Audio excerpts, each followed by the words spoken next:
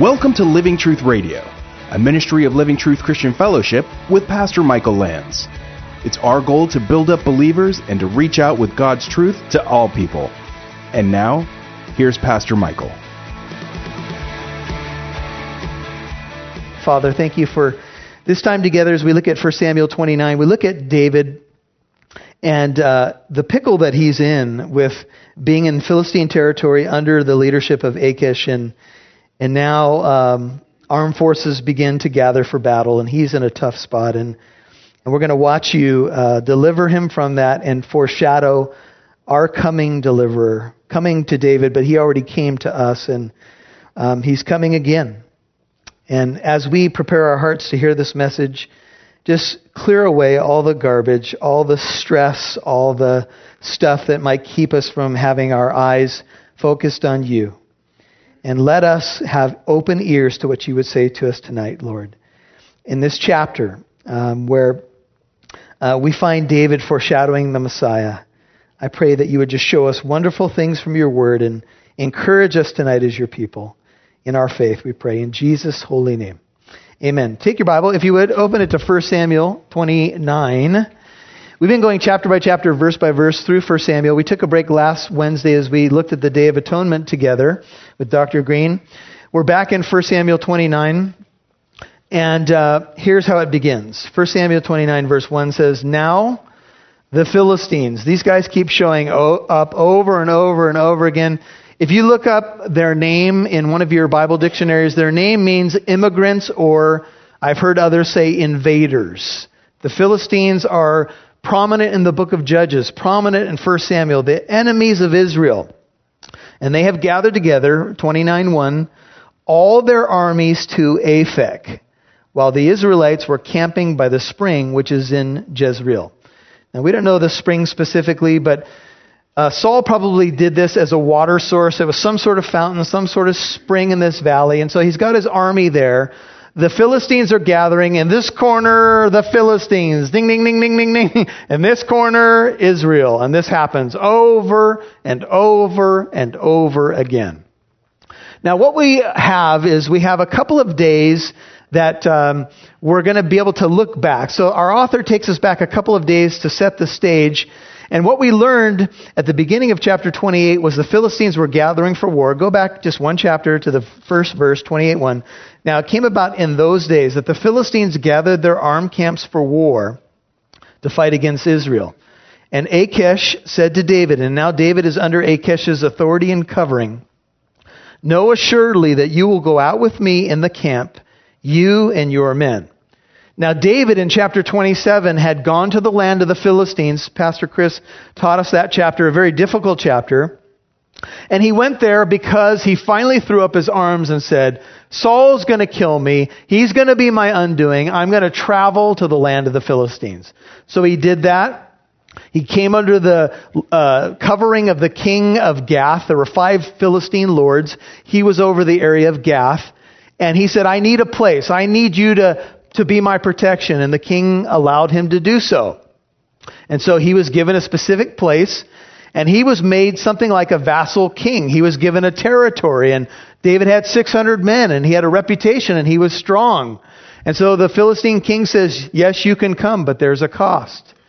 Now, the question that came up when Pastor Chris preached this message to us a few weeks back was, why did David do that? Why didn't he seek the Lord? And my only answer to that is because he was human. He was sick of Saul, he was sick of running, and he finally threw up his hands and he was sick of waiting. And he said, "I'm going to go into Philistine territory because I don't think that Saul is going to bother me there anymore. I'm tired, I'm done." I'm sure we've all been there before. David's been extremely patient. He's had opportunities to kill Saul. He did not do it. But he had a very human moment. We've all been there before. Even though he is a foreshadowing of the Messiah, the Anointed One, he was still human. He was not sinless. He was David, imperfect. And so that's where he went. And there was a cost to go into the Philistine territory. And the cost was, now you're going to become the servant of another king. And for David, it probably wasn't much of a problem. After all, Saul wasn't a very good guy to serve. He had tried to be faithful to Saul, and all Saul wanted to do was throw javelins at him at meals and try to kill him. So he had to be thinking, our sworn enemy has got to be better than this guy. I've done everything to prove to him that I'm faithful. Some of you have bosses like this. You've done everything. You're early. You leave late. You think they notice. And then you only get called in when you've done something wrong. And then you consider relocation. You start looking at property in other places, job opportunities. Why? The problem is that people are everywhere. Their weaknesses, their idiosyncrasies, they're everywhere. They're in the church. They're in companies. They're in cars next to you on the freeway. They're everywhere. It's true. So what we have to do is adjust ourselves to the reality that we have to love people and ask God to give people patience with us as well. So Saul sees all this happening. David's gone into the Philistine territory. Saul's gotten a view of the armed encampments of the Philistines, and Saul's reaction was terror. He was very afraid, and so he started to try to get answers from God in the emergency. But there was a problem. God had departed from Saul. He was no longer speaking to Saul, and Saul got so desperate that he broke his own law. He broke the Torah law. He broke his own law, and he sought out, do you remember? A medium. He found the sign with the palm reader, the arrow pointing. You can come in here for the low price of $100, I'll tell you. And so she says, who do you want me to call up? And Saul says, Samuel. And she was shocked because Samuel showed up. And maybe she was shocked because it never worked before. I don't know. But all of a sudden she says, you're Saul. And Samuel's message to Saul is not exhilarating at all. In fact, Samuel says, tomorrow, you and your sons are going to be with me. You're going to die tomorrow. That's not what one would expect going to a fortune teller or a seance or whatever. But Christians, and I'll tell you this, some people came up to me a few weeks back and had additional questions, and it's intriguing territory. Don't mess with it. Don't open the door to the occult.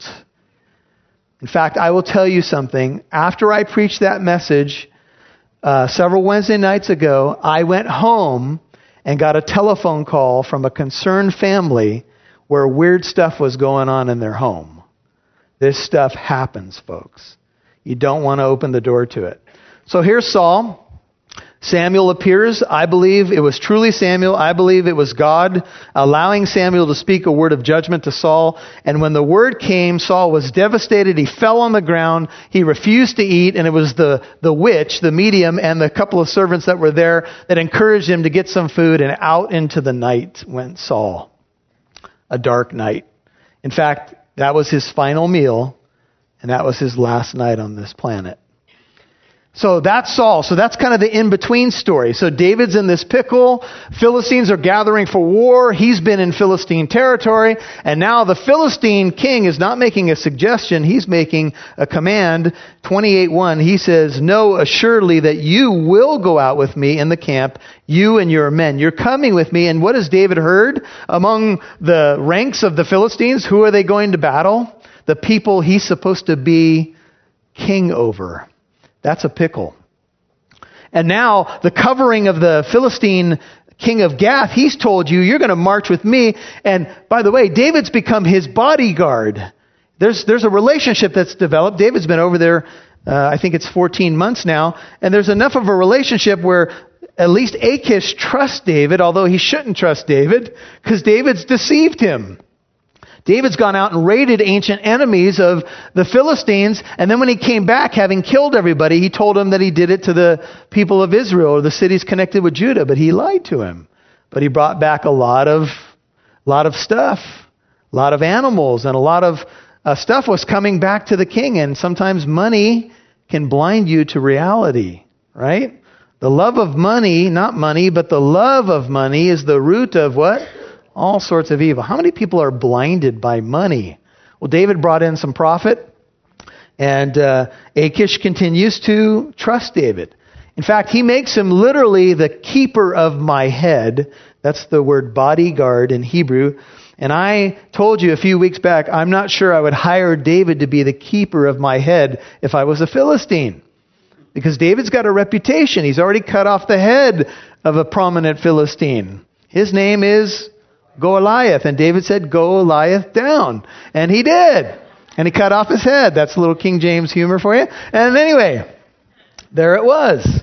Somehow, Achish has talked himself into believing that David's presence there is cool for his career. In fact, David is now his bodyguard, and his 600 men are there. And David now has been told by this king, you are going to march with us. Now, what's David have to be thinking at this point? He's gotten a little respite from Saul. Saul has not pursued him while he's been under the covering of Achish, but there's a cost, and the cost is now the Philistine king has some demands of you. You're going to march with us against your own people. And the lords of the Philistines, 29:2, pick up with me, 29:2.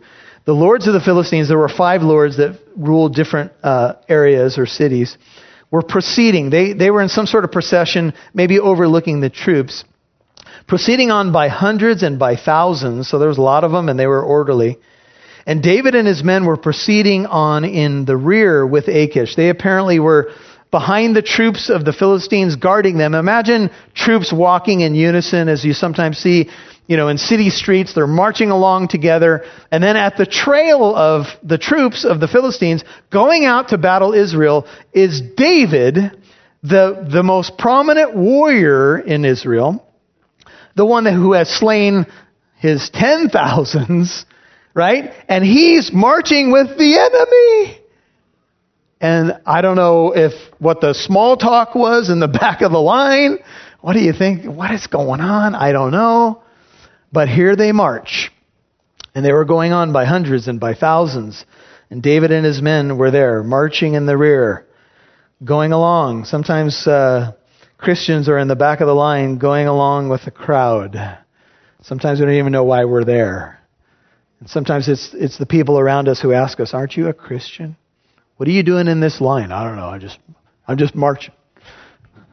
My friend invited me over here and told me Achish is a pretty cool dude, and And so there they are. Then the commander of the Philistines said, so the commanders were the military men. Picture them as the ones over the hundreds and thousands. And the commanders of the Philistines said, what are these Hebrews doing here? So at least somebody is paying attention, right? You're marching in line, and there's little talk that begins to spread throughout the lines. And, hey, do you know who's back there? David, the king of Israel, or at least the coming king, the warrior, the one who killed our giant. What is he doing behind us? I don't know. Tell the commander he's back there. And that's basically what's going on. And they said, what are these Hebrews doing here? And Achish said to the commanders of the Philistines, is this not David, the servant of Saul? What does he call him? The king of Israel? Well, that's David, you guys. You know him, right? You've seen his poster around, haven't you? You've seen the poster with him cutting off the head of Goliath. It's everywhere. There's a movie coming out, You know who he is. Apparently, Achish does not see the irony here. He's been with me these days, or rather these years. He's inflating the numbers here because it was 14 months. And I have found what? I found no fault in him. From the day he deserted to me to this day. He defected from Saul for understandable reasons, and I've been watching him, and I'll tell you this. I find no fault in him. Sound familiar? There was another pagan leader who said that. He said that, by the way, in the book of Luke and the book of John. And this is so cool. He, in Luke's account and John's account, says it 3 times. I find no fault in him. And Achish, the king of Gath, says of David 3 times in this account, I find no fault in him. But I hear some of you thinking, but wait a minute. There is fault in him. He's lied. In fact, it wasn't that many chapters ago that he showed up in the same region to the same king. And he acted like he was bananas. Do you guys remember that? He was afraid of the king. He let drool run down his beard. By the way, that means David had a beard, at least at this time, which is interesting because we don't get that many descriptions of people's physical appearance, but David had a beard, at least at this time. And he let the drool run down his beard, and he started drawing pictures on the gates. He acted like he was nuts. And Achish said, I don't need another crazy man in the house, all right? Can I get a witness? Some of your family? Friends of your children? Anyway, we won't go there. So David got out, but he was deceptive. How is it that Achish buys that he's this normal dude now and all of his intentions are good? You might be saying, well, how could David be proclaimed as having no fault? Because from the perspective of Achish, there was no fault in him. David's character was trustworthy. And by the way, from the perspective of heaven, there's no fault in you. You are blameless before God because of the blood of Jesus Christ. In fact, the Bible teaches in Romans 3, 4, and 5 that the righteousness of Jesus Christ has been put into your account by your faith in Christ, and your sin was put on him at the cross. And I watch Christians say, yeah, maybe. Because we struggle with that. Right now, before the Father, I am blameless, yes, because you are cleansed, covered by the work of the Son. And as Pastor or Dr. Green taught us last Wednesday, Jesus could have said something, but he covered his mouth. He could every single moment of every day be talking about my faults, but he doesn't. In fact, when I'm accused in heaven by the accuser of the brethren, he is my defense attorney. My sentence has been paid in full. When we come to the table tonight, that's what I want you to remember. If you're a Christian, you are faultless before the throne. Not because you're so great, but because he is great. Amen? Now, he does want you to become better. He does want you to grow in holiness. It's not an excuse for sin, but it's the glory of who we are in Christ.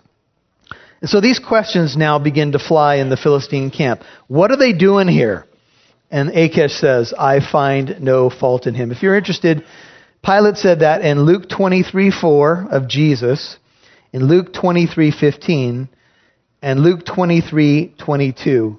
When he had said it the third time, why, what evil has he done? As they yelled, crucify him. I found no reason for death in him.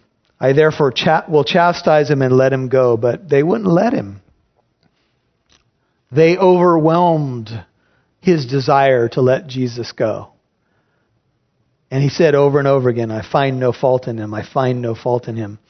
And Pilate was right because Jesus never sinned. But Pilate did not completely understand who Jesus was. Because he asked him in John 18, are you a king? And Jesus said, you say rightly I'm a king. For this purpose I've come into this world, I've been born, I've come into this world to bear witness of the truth. Everyone who's of the truth hears my voice. And Pilate said to him, what is truth? Pilate would fit in well on college campuses today. He would be another relativist in the long line of people who say, what do words mean anymore?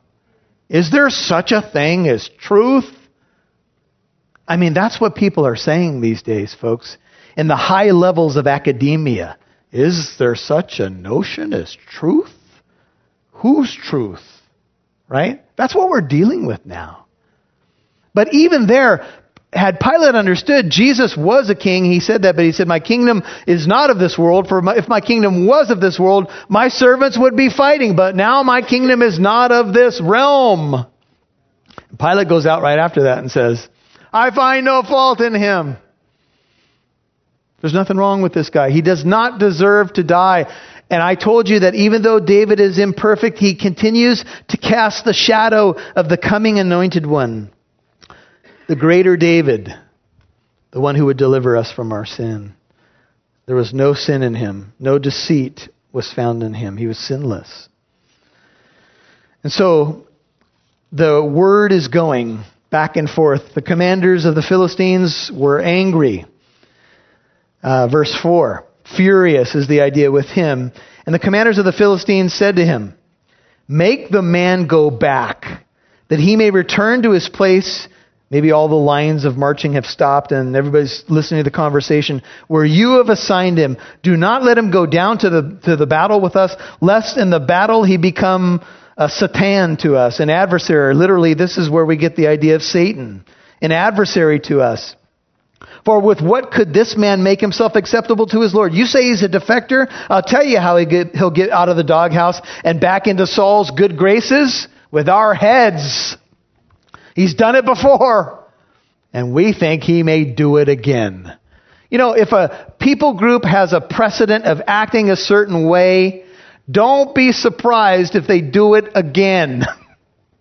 Hello? I mean, I think somebody's probably rubbing Achish's head with a knuckle. Hello?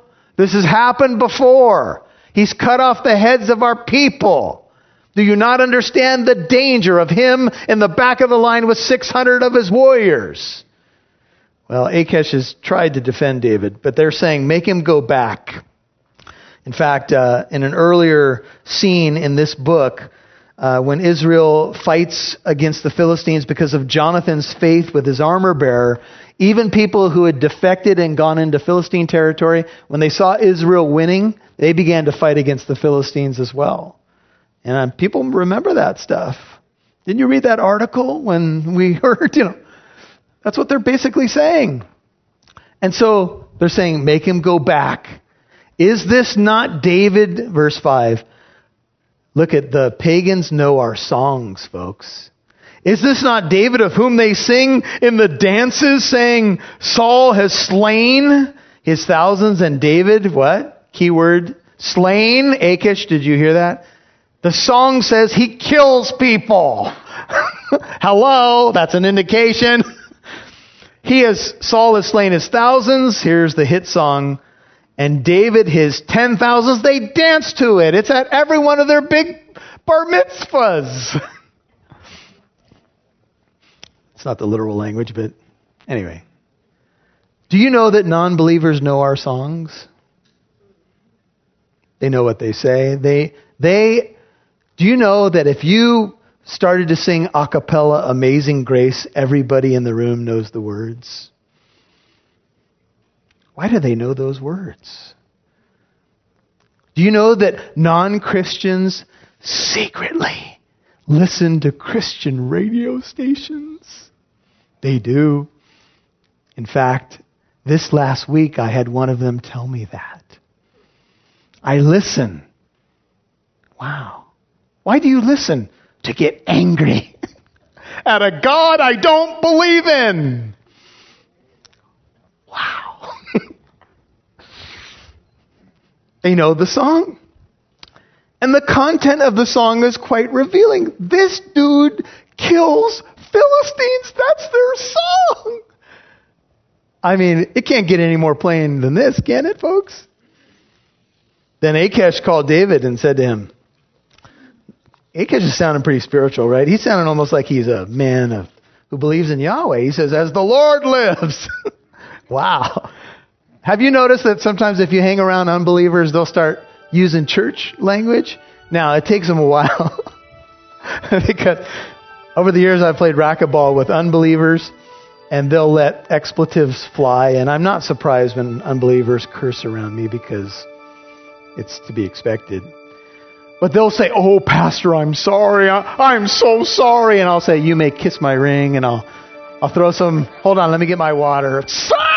Anyway.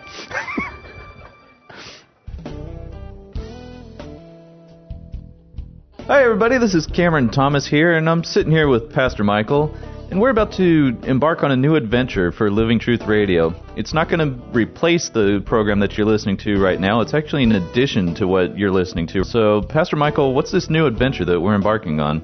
The new adventure is called the Bible Answer Show, Cameron, and it is a show to get questions from our listening audience and to give them answers. The tagline is, you've got questions, we've got answers. At least we hope to have all the answers, Cameron. And so it's a live interaction show, Q&A style. When can people listen to this new show? This show is going to be on from 12 to 1 Pacific time every Friday. So that's the time, 12 to 1 Pacific time on Fridays. And how can people access this? There's a number of ways to access it, Cameron, and the hub of it all is livingtruthradio.org. That's our website. And I'm hoping that our listening audience has already been there, livingtruthradio.org. And there they'll be able to find out all the different ways to interact with the Bible Answer Show. And the different vehicles are Facebook live YouTube channel. We'll have podcasting where they can go back and listen to the show later. And they can even email questions to us at answers@livingtruthradio.org. That's answers@livingtruthradio.org. Awesome. So make sure you guys get those questions into us, because otherwise we're trying to guess what questions you have, and we're not mind readers. So get those questions into us so we can answer them for you on Fridays. Pastor Michael, anything, last thoughts? Well, you're kind of the Facebook guy, Cameron, and I was thinking when people go to Facebook Live and they have to like the Bible Answer Show, right? So tell them about how to like it and then how to get their questions. You have to go to facebook.com/Bible Answer Show. There's no just Bible Answer Show. And you like the page, and if you follow us on Facebook Live on Fridays, you can actually ask your questions there. That's the only real live format that you can ask your questions. Otherwise, you have to email them in. And when they do that, they'll be able to interact with us live and get their questions answered right there on the spot. So it's going to be great, Cameron, and we're really excited. And hey, I just want to tell you guys, keep us in prayer on the Bible Answer Show. We're adding this as a new show. We know you have questions, and you may have friends, family members have questions. They may live in other states or even another country. Tell them about the show. Keep us in prayer, and join us this Friday at 12 p.m. Pacific time on the Bible Answer Show. Can't wait to be with you guys. On behalf of Living Truth Radio and Pastor Michael Lance, blessings to you all. livingtruthradio.org. Thank you for listening to today's program. If you'd like to listen to this message again, learn more about our church in Corona, or to access archived messages, go to livingtruthradio.org and click on the Church tab. You can follow us on Instagram @LivingTruthCorona, or download the Living Truth Christian Fellowship app on Apple and Android devices. Living Truth Radio is a listener-supported ministry. You can partner with us by donating at livingtruthradio.org.